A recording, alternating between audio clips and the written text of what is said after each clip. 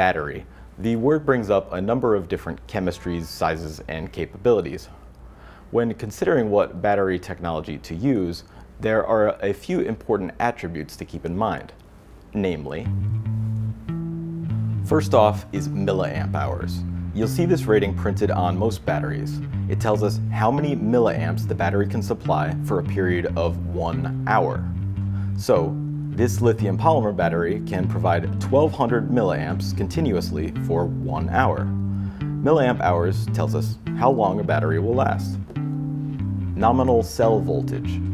This is how many volts one cell of that battery chemistry can generate. No matter what size the cell is, it will always generate the same voltage, as long as it uses the same chemistry. Rechargeability. Can the cell be recharged? If so, how many times can it be recharged? So now that we have those basics down, let's look at the most essential battery types, starting with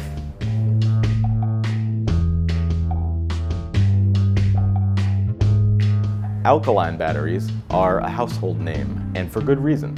They're inexpensive and long-lasting.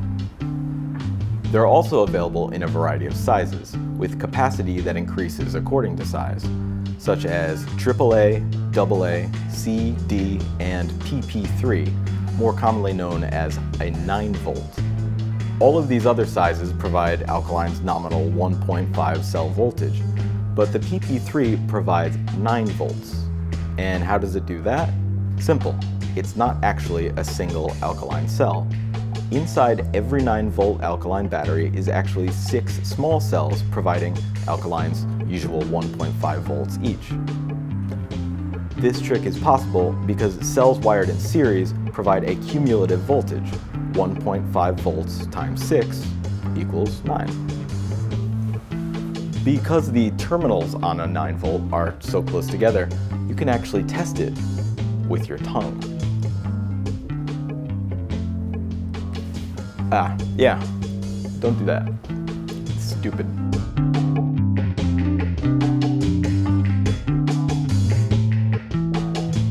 Coin and button cells are well suited to applications where space is at a premium and current consumption is low. But the term coin and button really only describes a general form factor. These little guys can be made using alkaline, zinc air, lithium, as well as other chemistries too. So their characteristics can vary quite a bit. Some are even rechargeable. The most common coin cell size is likely the LR44 alkaline, as seen in watches, hearing aids, and many other ultra-compact devices. Like their big sisters, these are 1.5 volt cells, but the capacity is 1/10 of a AA battery. Another common size is the CR2032, a 3-volt lithium cell. These are wider and flatter than an LR44. Being a 3-volt cell means they can even be used for things like this.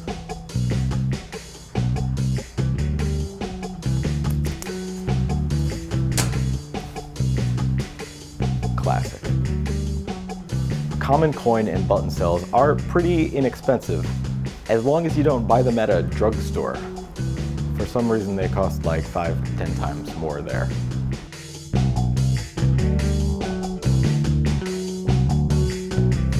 Alkalines are all well and good, but once they die, they're headed straight to the landfill. A greener alternative is nickel metal hydride.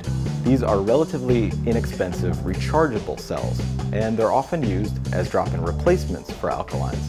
But it's important to keep in mind that they only supply 1.2 volts per cell compared to alkaline's 1.5 volts. This means that your flashlight might just be a little dimmer.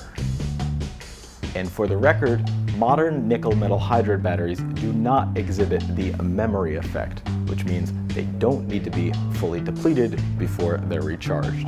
So you can top them off whenever you feel like it. Nickel metal hydrides have about the same capacity as alkaline batteries, and they're even a bit better at powering current-hungry devices.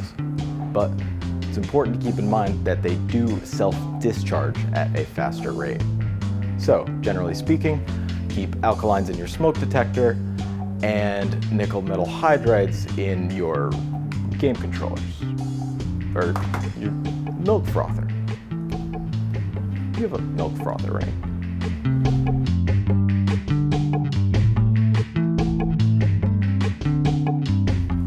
Lead-acid batteries are the oldest rechargeable, and with their low energy density, they're also the heaviest.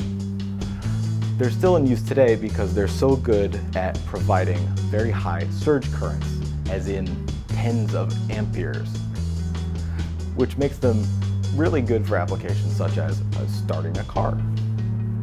Lead-acid size and weight means you won't find it in personal electronics, but if you have a power-hungry project that needs to run for days, lead-acid is your best choice.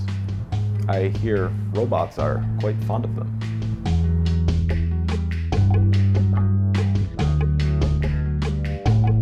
In stark contrast to lead-acid, lithium-ion and lithium polymer batteries deliver a lot more energy for their weight, but they're significantly less durable and far more expensive. You'll find lithium-ion cells usually come in a rigid casing, whereas lithium polymer cells use a soft pouch, which is lighter and more compact.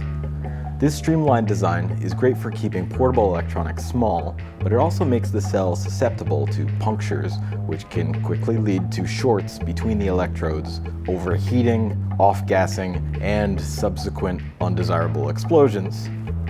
That being said, lithium cells are the most popular rechargeables nowadays, available in an impressive array of sizes, from tiny 2 grams all the way up to the monsters used in electric cars.